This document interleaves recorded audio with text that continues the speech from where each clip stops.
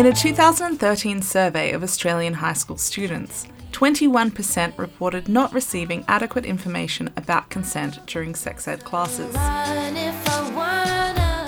Consent is the yes between two people who want to get sexy. Consent should be freely and voluntarily given.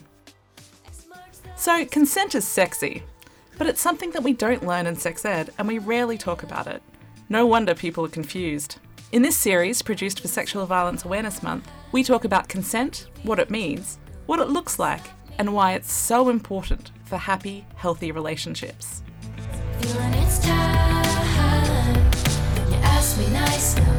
In this episode, we talk to a group of women about where people are learning about consent. Because nobody really understands consent because it's not something that's taught.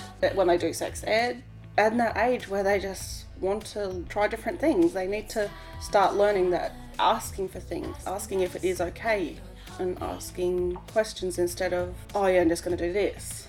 Like I did sex ed at school and we never covered consent. No. It's more like a biology lesson, isn't it, sex ed? It's all about what your body does. And not all they do is talk about the birds and the bees and where the condom goes. Yeah. Be their own parents' and friends' relationships. Unfortunately though, that's where people learn a lot of things, is pornography, internet. I know it's unfortunate that they can't get information from close relations, yet they can find it on the internet where predators are lurking. In this series, we talk to people from a range of Brisbane sexual assault support services.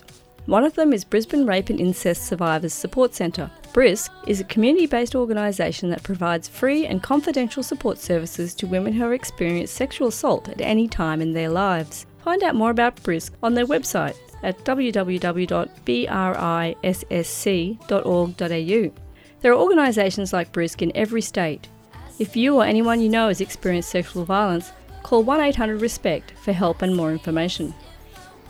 If you or anyone you know has experienced sexual violence, call 1-800-RESPECT for help and more information. Google Sexual Violence Awareness Month to find out about activities in your region.